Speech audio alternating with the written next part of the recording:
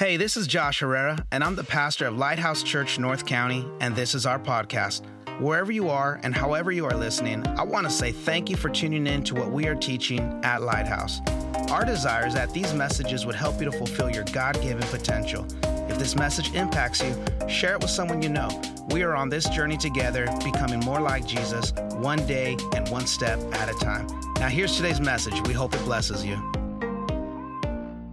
Continuing on this series that we started, One Nation Under God. We started this series in our first Wednesday service. We brought that back, and that was a kickoff to this series. If you have not had an opportunity to hear that message, I would encourage you to do so, because I'm going to be building on what we are communicating week after week. And in this series, we really are going after faith and politics. Where do they intersect? And we're turning to God's word for advice and direction, and as how we as Jesus followers should approach this upcoming election. And I'm excited about it, and I hope you're excited about this series too.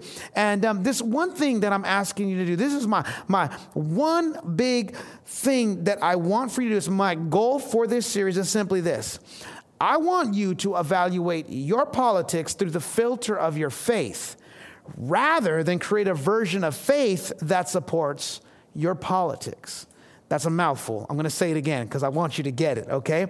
I want you to evaluate your politics through the filter of your faith, rather than create a version of faith that supports your politics. So today, let's go. 1 Corinthians chapter 9, verse 19. I got a few passages of scripture that I want to read. I'm going to read from the Message translation because I like the way it reads. It's going to sound very different from the King James Version, not too different from the NIV and the NLT. But in the Message version, 1 Corinthians chapter 9, Paul's writing to the church of Corinth, and he says this: even though I am free of the demands and expectations of everyone, I have voluntarily become a servant to any and all in order to reach a wide range of people. Religious, non-religious, meticulous, moralists, loose-living immoralists, the defeated, the demoralized, whoever. I didn't take on their way of life. I kept my bearings in Christ, but I entered into their world and tried to experience things from their point of view. I've become just about every sort of servant there is in my attempts to lead those I meet into a God-saved life. Now, I did all of this because of the message. I didn't just want to talk about it. I wanted to be in on it. Powerful words, like only the way Paul can put words together. Can I read one more passage of scripture to you all? Let's go to the book of Galatians chapter 6, verse 2. It is the same author. Previously, he was talking to a group of believers that resided in Corinth, and now we're going to read a passage of scripture where he's talking to a group of believers in Galatia. Galatians 6, chapter 2, same version, the Message translation. It says, stoop down and reach out to those who are oppressed. Share their burdens and so complete Christ's law. If you think you are too good for that, you are badly deceived. And so for the next few moments, I want to share a message with you that I have entitled, There is Room for Both. There is room for both. Let's take a moment and pray together. Father, we thank you for this opportunity to share your word. I'm so thankful, Lord God, for every person that is watching right now on the other side of that screen. Thank you, Lord God, for the continual faith to hear the words of their house, to hear the word that's coming out of their home, the community that they call their home. I honor that, Father, and I pray blessing over them. And I just pray, God, that wherever they're watching from, that you would open up their hearts and their minds to receive your word. Undoubtedly, Father, we are tackling a difficult subject, a difficult conversation. But Father, your word's not difficult, and it's easy when we can grab that and correctly apply it to our lives. So Father, I just pray you give us a grace right now to not only preach your word, but to hear your word. And in Jesus' name we pray, amen and amen. There is room for both. Let me start with the story. It's been 40 days since Jesus was crucified and resurrected from the tomb that they placed him in. Now, in these 40 days that Jesus had resurrected from that tomb, he had appeared and disappeared and then reappeared again to those who followed him, those early group of Jesus followers, and then also those who were far from him. You see, it was very important to him that he not only reveal himself to those who are close, but also those who were far. You see, in one instance, Jesus's disciples, the 11 of them, were gathered in a room, and the Word of God says that they were gathered in a room, in a house where the door was locked, because they were afraid that the same thing that happened to Jesus as he was brutally tortured and crucified, they were worried that that same thing was going to happen to them. And so his 11 disciples hid in a house out of fear. But then Jesus appeared to them. And when Jesus appeared to them, all of a sudden fear ran out of the room and hope ran in the room. And it was in those moments that they once again believed. It was this fresh injection of faith that Jesus was the Messiah. You see, it was one thing for him to open up blinded eyes. It was another thing for him to open up deaf ears. It was another thing for him to raise Lazarus from the grave. Oh, but when Jesus raised himself out of the grave, that was irrefutable proof that he was the Messiah. And Jesus appeared to them, and he sat with them, and he ate with them.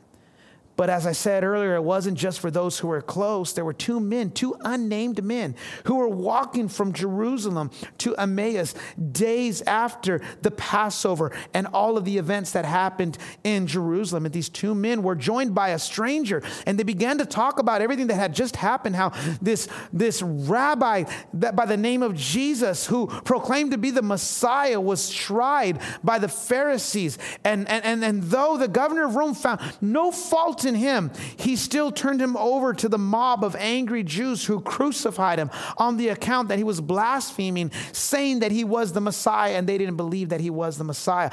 And so Jesus is discussing these events with these two unnamed men on their way to Emmaus, and they begin to talk about the law, and they begin to talk about the prophets, and they begin to talk about everything that they had just witnessed. And then suddenly, the Bible says, they realized that this was no stranger, this was Jesus. They all of a sudden recognized him. The Word of God literally says that God caused them to realize that they had been talking to Jesus. And so this is what he did in the 40 days after his resurrection. But just as he was getting ready to ascend back into heavens, as he is standing on the Mount of Olives, and he's gathered by several of his followers, the 11 and then some, he's beginning to have a conversation about them, letting them know, I'm getting ready to go back to heaven. I'm getting ready to ascend and be seated on the right hand of my Father. There was one follower bold enough to ask this question. They asked, now will you free Israel and restore our kingdom? And imagine the collective disappointment in the crowd as Jesus simply said this, that's not for you to know, but you will receive power when the Holy Spirit comes upon you. You see, this person that was seated on the hill, they, like many others, were still waiting for their physical kingdom to be established here on earth. They thought, it was their belief, that Jesus the Messiah was going to establish a physical kingdom. They didn't realize that Jesus wasn't interested in a physical kingdom. He was interested in their hearts. You see, he was looking on the inside, and meanwhile they were looking on the outside. And as I read that passage of scripture, it's very familiar to what I see today as people are putting their hope in the external and temporary systems of this world rather than focusing on the internal and the eternal. I'm going to say that one more time because it's worth repeating. We got too many people that are too focused on the external and the temporary, and God is focused on the internal and the eternal. God is after your hearts and not a political party. So let me give you my big thought for today. Who is sitting in the White House is not as important as who is sitting in your heart. my God, I'm going to say that one more time, okay? Because I get excited just saying it myself, okay? Who is sitting in the White House is not as important as who is sitting inside of your heart. Now, as I've shared with you time and time again, it's worth repeating because people are joining in and following in every single week. But my background is in supply chain management. And because of that background, I have a tendency to look through a lens and try to solve problems through systematic solutions. You see, in the line of work that I was in, we put airplanes in the sky. We would put unmanned airplanes into the sky, and they would just hover at 65,000 feet above sea level and take pictures of both our friends and more so people who were not our friends. And so we would gather information. And so the company that I worked for, we put these drones in the air as we gathered information for our government and for our military. And you just need to know that when you work in that environment, that particular product is very, very important. And that's not to demean a product that is not an airplane, but just know that there's no room for failure in an airplane. That airplane just can't come crashing down out the sky yet. Oh, well, we had a manufacturing problem. No, it's not a thermostat, okay? And it's not a chair. It's an airplane. So there are tight controls and there are rigorous controls if you work in the manufacturing process of getting an airplane into the sky, whether it's manned or unmanned. There are many controls in place. And so you learn all these different theories of managing the systems of making an airplane. There's a theory called Six Sigma, which reduces the variability. You can imagine that an airplane up in the sky has hundreds of thousands of parts and screws and nuts and bolts and carbon fiber and metal and all kinds of things that go up there. And so if you're going to construct that thing and piece it all together, there's lots of room for variability. So Six Sigma is the theory of leadership and management and production where we want to reduce that variability in our attempt to build that airplane. There's another theory of manufacturing that's called lean manufacturing. In lean manufacturing, we're going to give that person who is going to be building that airplane, that piece of an airplane, only the tools and only the parts that they need to get the job done. Nothing more and certainly nothing less. That is lean manufacturing. And so what we did in that environment was we looked at a systematic problem and we fixed it through a systematic solution.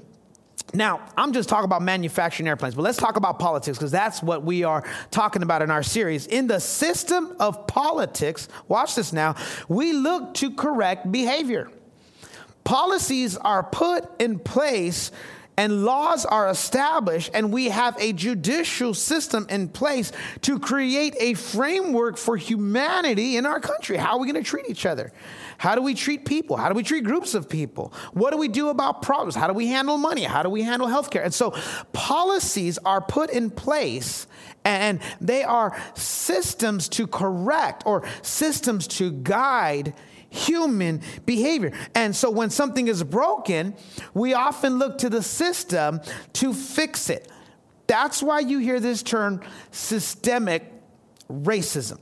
Systemic racism, because there is a group of people who feel that other people groups have not, that there are other people groups that have had a head start in life because they didn't have to deal with slavery, racism, and oppression. And therefore, they believe that there is systematic racism. And so, because they have labeled it, now this is my problem with systematic racism. It's not to say that I don't believe it exists in some shape and form. But the problem with calling it systematic is we are looking to systems or policies to correct what is broken. You see, if you label the problem as systematic, you're going to try to fix the problem systematically. And here's what I know, and here's what I see in the scriptures, and here is something that is worth writing down for those of you that are taking notes at home. You cannot legislate a person's heart. You cannot legislate a person's heart. A policy isn't going to stop someone from being a racist. A policy is not going to stop someone from being sexist. A policy cannot fix the broken human condition.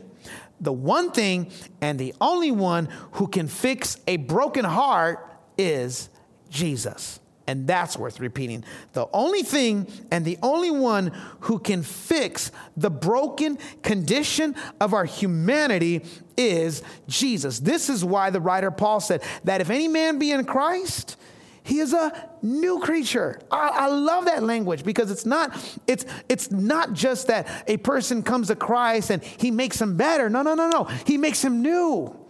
He takes all the things that are wrong and all the things that are broken and all the things that are fractured. And he says, no, I'm not just going to fix those things, but I am going to make you new. You are going to be a new creature. You are going to be a new creation. And the hope that we have in Jesus is that, because a policy might be able to correct people going forward, but Jesus is able to go all the way back to where the hurt and the pain originated, fix it at the point of its inception, and that's how he makes things new again. He redeems the things that are broken and redeems the things that are lost, and only Jesus can do that. A policy can't do that. Fixing the system can't do that. You cannot legislate a heart.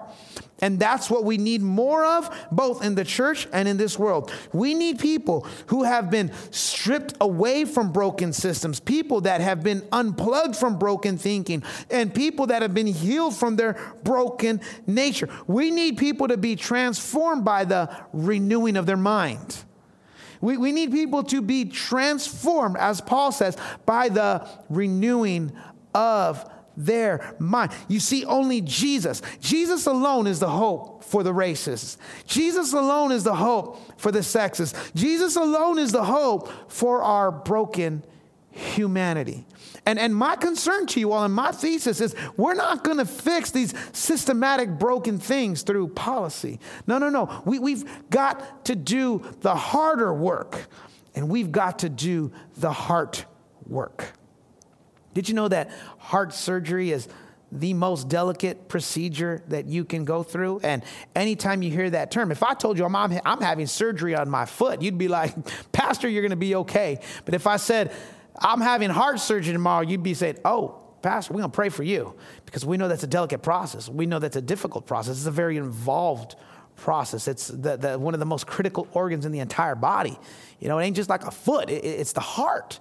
There's little room for error in that. And in the same way in the physical, I believe it is also in the invisible. We have a hard time dealing with heart problems. We have a very difficult time dealing with matters of the heart. We'd rather fix the policy rather than deal with the true brokenness. And the true brokenness is the broken heart. You can't legislate that. That's why when they said, Jesus, are you going to establish the kingdom now? Jesus is like, I wasn't even trying to establish a kingdom. I'm trying to put my throne inside your heart. I want to get in there. That's the kingdom that I'm trying to establish. So Jesus is the hope for this broken world. Jesus is the hope for our broken humanity. Now listen, you can't say you love Jesus and be any of those things. You can't say you love Jesus and be a racist. You can't say you love Jesus and be a misogynist. You can't say you love Jesus and hate people. You just can't. That's why I don't get angry Christians. That's why I don't get those Christians that are like, I love Jesus, but I hate people. I worry about the work he's done on you, because when they asked him, hey, Jesus, what's the most important commandment? He said, love God, love people. They asked him for one. He gave them two because he wanted them to get it. It's not just loving me. You got to love people too. And that's why I don't get those bitter Christians. And that's why I don't get them Christians that look like they've been sucking on a lemon. You know what I'm saying? And it's like, if you're filled with the joy of the Lord, you ought to tell your face that, okay? And so when you look to what Jesus does, Jesus is the only hope for this broken world. And I say all that because too many people are placing their hope in a political party, a political system, or a president. Come on now. Putting their hope in a president to be the savior of a nation. But listen, there's only one savior, and his name is Jesus. And so here's what we've got to do as a church. We have got to represent him better. I'm going to say that one more time for the people in the back. We need to represent Jesus better. For too long, the church is guilty of misrepresenting Jesus. The world sees us and they say, I don't want your problems. I got enough of my own. If that's your Jesus, I want nothing to do with him. But here's the deal. If we could get this one thing right, if we could point people back to the heart of the Father, if we first can have our heart turned back to the Father, if we can get that thing right, if we can get that the way that it needs to be, if we can begin to live like and to love like Jesus, we can show the world that he is our hope and they're actually going to want him. We can show this world that Jesus is the answer and they'll actually want him. Now, what I'm talking about to you today is not a new or a novel concept. When Jesus came into this earth and when he robed himself in flesh and dwelled among us, he was showing to us that the system wasn't going to work. You see, this world was trying to get it right through a system called the law. God gave to Moses 10 commandments that guided their morality. It was moral law. And then he added to that 613 other mitzvahs. And it was a system that would guide their morals and it would guide their ethics. Handed from God to Moses. And listen, did you catch that number? A lot of us get caught up in the 10 commandments and don't even realize there was 613 other expectations. And it's a big number. And that number is daunting, but it was inherently designed to let people know and to show to them that they needed a Savior, that they needed a Heavenly Father. The thought was it's impossible for someone to keep all of these laws, and therefore it would reveal to us our dependence on him. It would reveal to us how much we desperately needed him. But here's what happened. In our broken condition, some people thought, you know what? I can't keep all these laws. You know what? I can't do that all by myself. And they began to strive, and they attempted to earn favor based off of their own merit. You see, that system was designed to point people to God.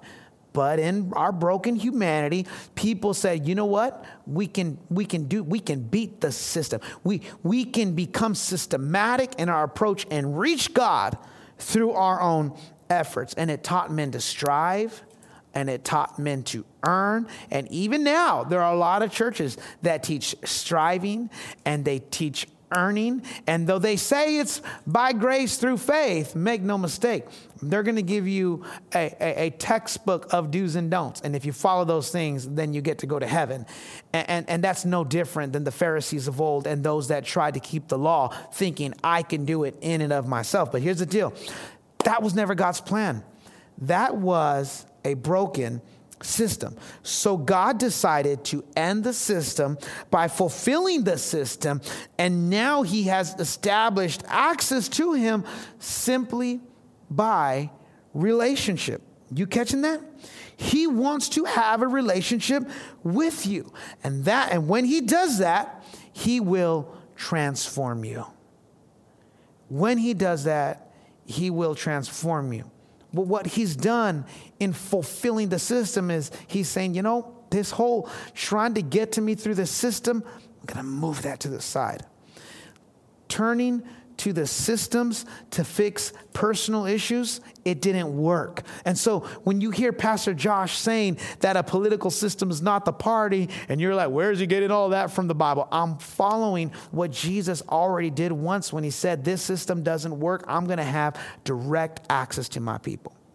And what I'm not interested in is their political party as much as I am interested in their hearts. I want to have a relationship with them. I want to sit on the throne of their hearts.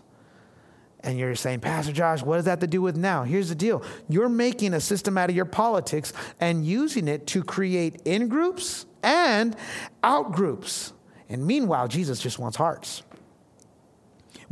We are by way of our politics, qualifying and quantifying who is worthy of God's love and who's not.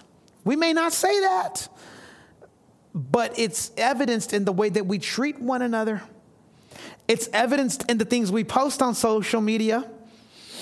It's evidence in the way that we condescend other image bearers simply because they don't vote according to the same political party. And we would say things to them online, keyboard warriors getting very brave behind a keyboard that we would never say to them to their face. And beyond that, say things to them that you know you would never say if Jesus was in the room with you. Because he's called you to love them. Because he's called you to serve them. Yeah. I know that's tough. Because we want validation for our hate. And he says, pray for those who hate you. Serve those who wish to do you harm. I know we pull out some scriptures from the Old Testament. We're like, well, you see, King David, he was a warrior. And you know, we're trying to do that nowadays. But, that system's been fulfilled.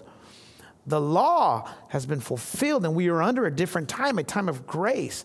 And the way that the Father has forgiven us is the way that we have to forgive others. So he's not here for the Republican, and he's not here for the Democrat. He's here for both of them. Oh, come on now. I know that rubs some of you the wrong way.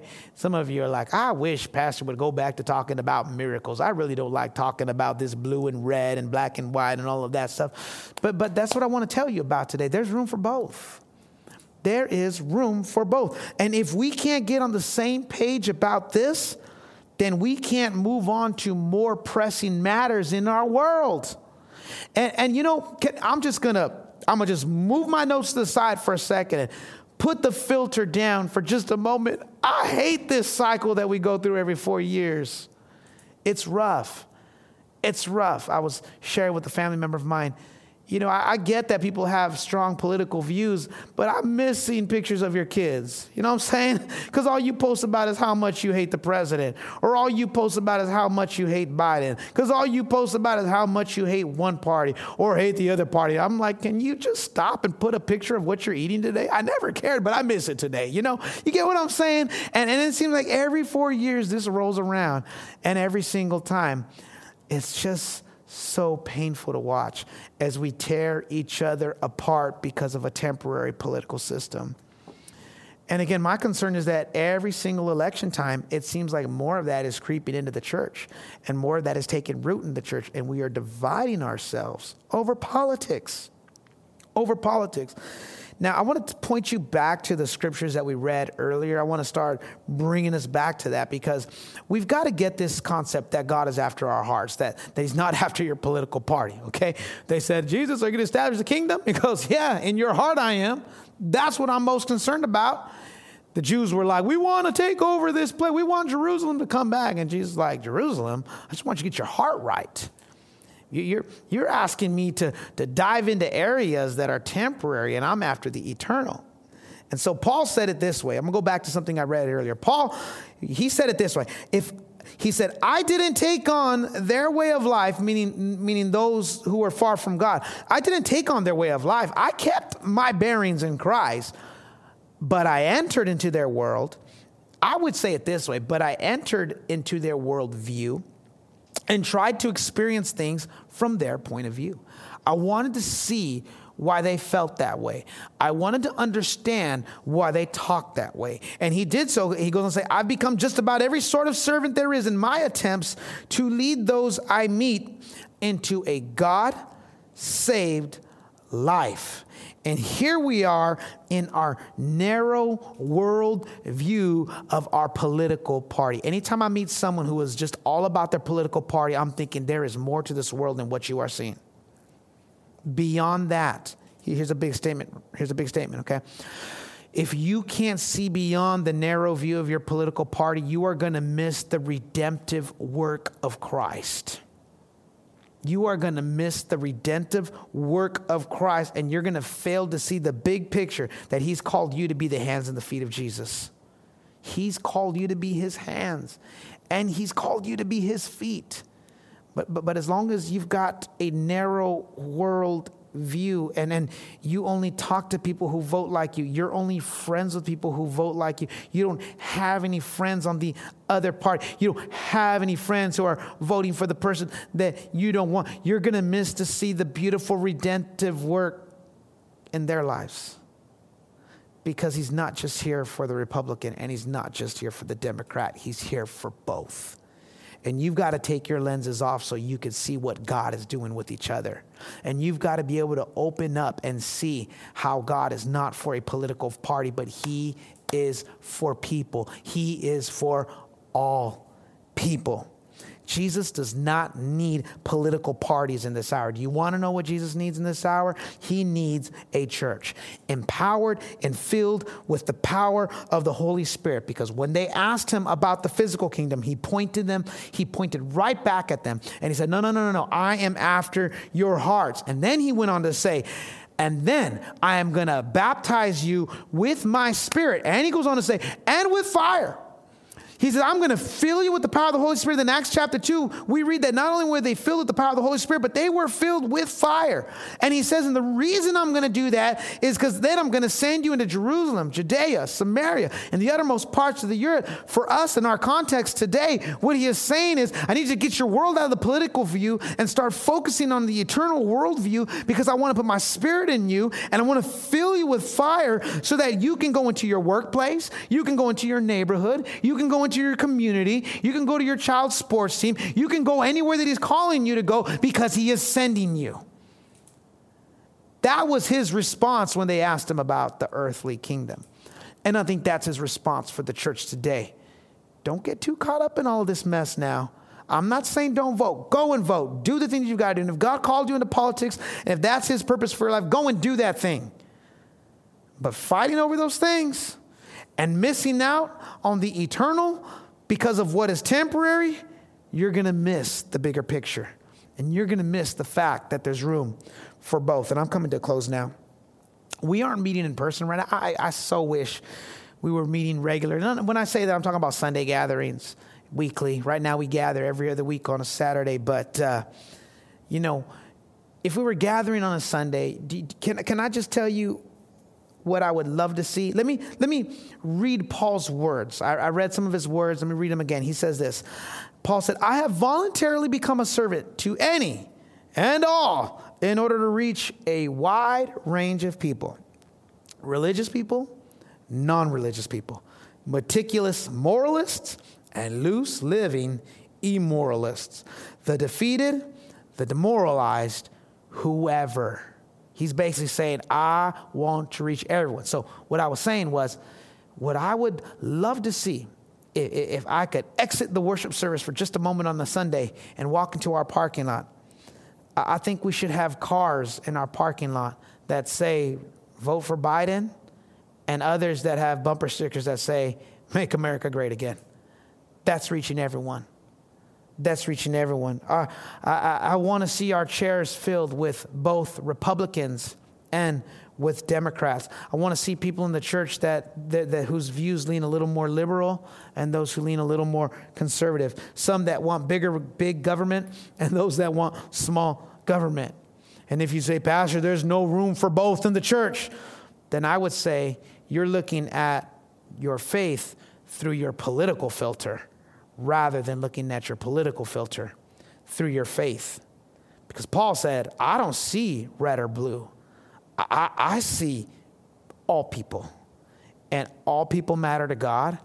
So therefore, all people should matter to us. There's room for both.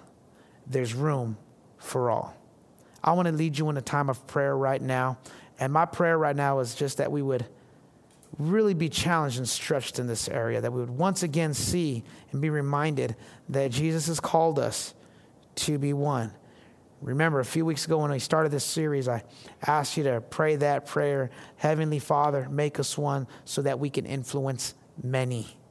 So there's room for all in his house, red, blue, conservative, or those that are liberal, Republican, Democrat. There's room for both. Come on, let's pray. Father, we thank you for our time together, and I thank you, Lord, for this opportunity to share this message. And Father, I'm so challenged in this hour, and I'm just praying for everyone who calls Lighthouse Church their home, or for everyone else that is watching us online. Father, that we would take our political views down long enough to see the beautiful redemptive work that you are doing in this hour. In an hour where the church should be shining the brightest as we go through a global pandemic, this is the hour that the church should be shining the brightest. I pray, Father, that we would not be distracted by politics, that we would stop doing the things that you've called us to do, that we would not stop being your hands and feet because we got so distracted with policies and systems that cannot fix hearts. You're the only one that can fix the broken heart. You're the only one that can heal the human condition. Father, turn us back to you. Keep our attention on you. We understand that we have civil responsibilities, but let's not allow those things to so consume us that we neglect the responsibilities of being called a Jesus follower. I pray blessing over everyone that is watching right now. In Jesus' name we pray. Amen. If this message has blessed your life, I want to encourage you to share this message with others, or go online to our website and consider making a donation so that we can continue bringing you content just like today's message. God bless you.